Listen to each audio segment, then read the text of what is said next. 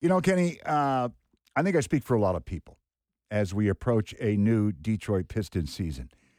Media day today, as a matter of fact, practice begins this week. When's the last time expectations for the Pistons have been as big as they are now? They're huge right now. They're pretty big, pretty big. It's been a while. And we're going to talk about it with the fine head coach himself, Mr. Dwayne Casey, stopping by. How are you, Coach? Hey, guys. How you doing? How you doing, Kenny? Hey, Coach. How you doing today?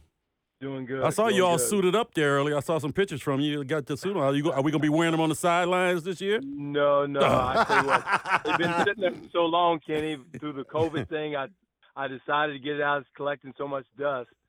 I just decided to get it out. No, the coaches that we voted to go casual again one more year, a lot of it is equipment managers and everything have ordered a lot of gear for the next year. We didn't know when the COVID thing was over with, so probably another year, and then we'll reevaluate as a coaching association next year. I'm kind of one of those guys, old school, I would say.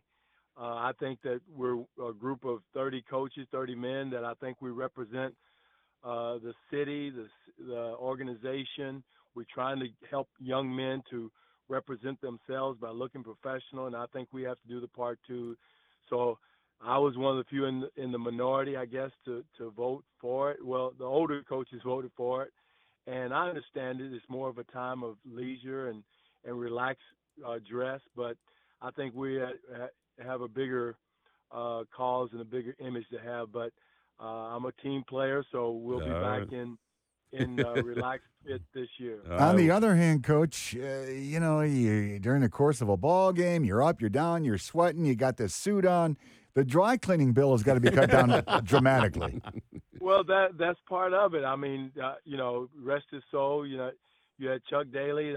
Just think about the tradition of coaches dressing. There's something special about dressing and putting a tie on, getting ready for game day.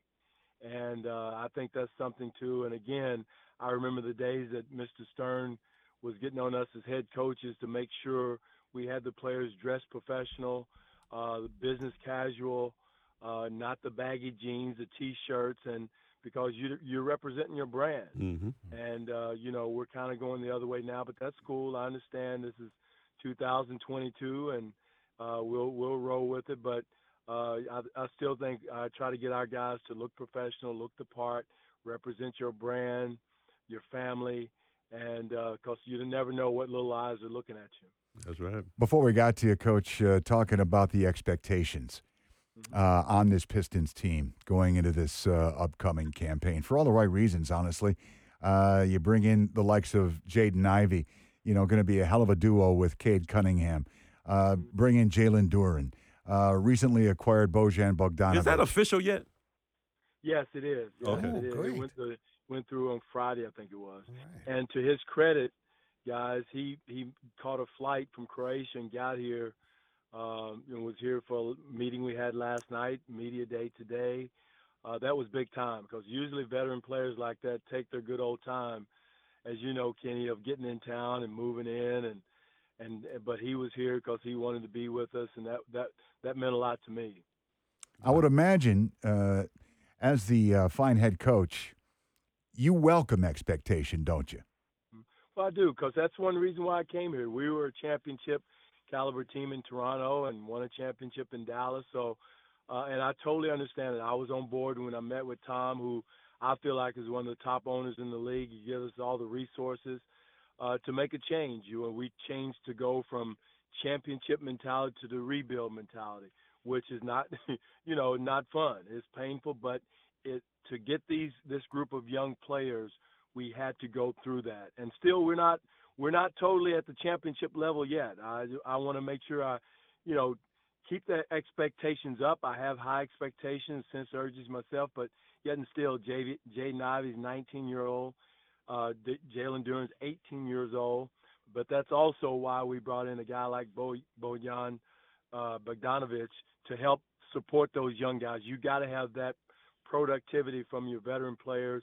We brought in Alec Burke, who's recovering from surgery, but those older guys can support the young guys when things get tough and help their growth. And we're definitely headed in a great direction. I saw you said today, or somebody said today, that Cade Cunningham is like 227 now. I don't know if he's grown any inches since then, but he's still going to be your point guy. I don't want to say point guard, but your point guy that the offense is going to run through. Is he bulkier now? Is he faster, or is he just stronger now? No, he's bulkier now. He's up in his upper body, Kenny, and the thing about that is I told him he can hit people first. Instead of taking butt whoopings, he can hand them out. And so that's very important. But, you know, we hope to post him up a little bit more in the post so he can bang and hit down there, be a little bit more physical. The main thing with Cade, like I said, you know, he's a high usage guy.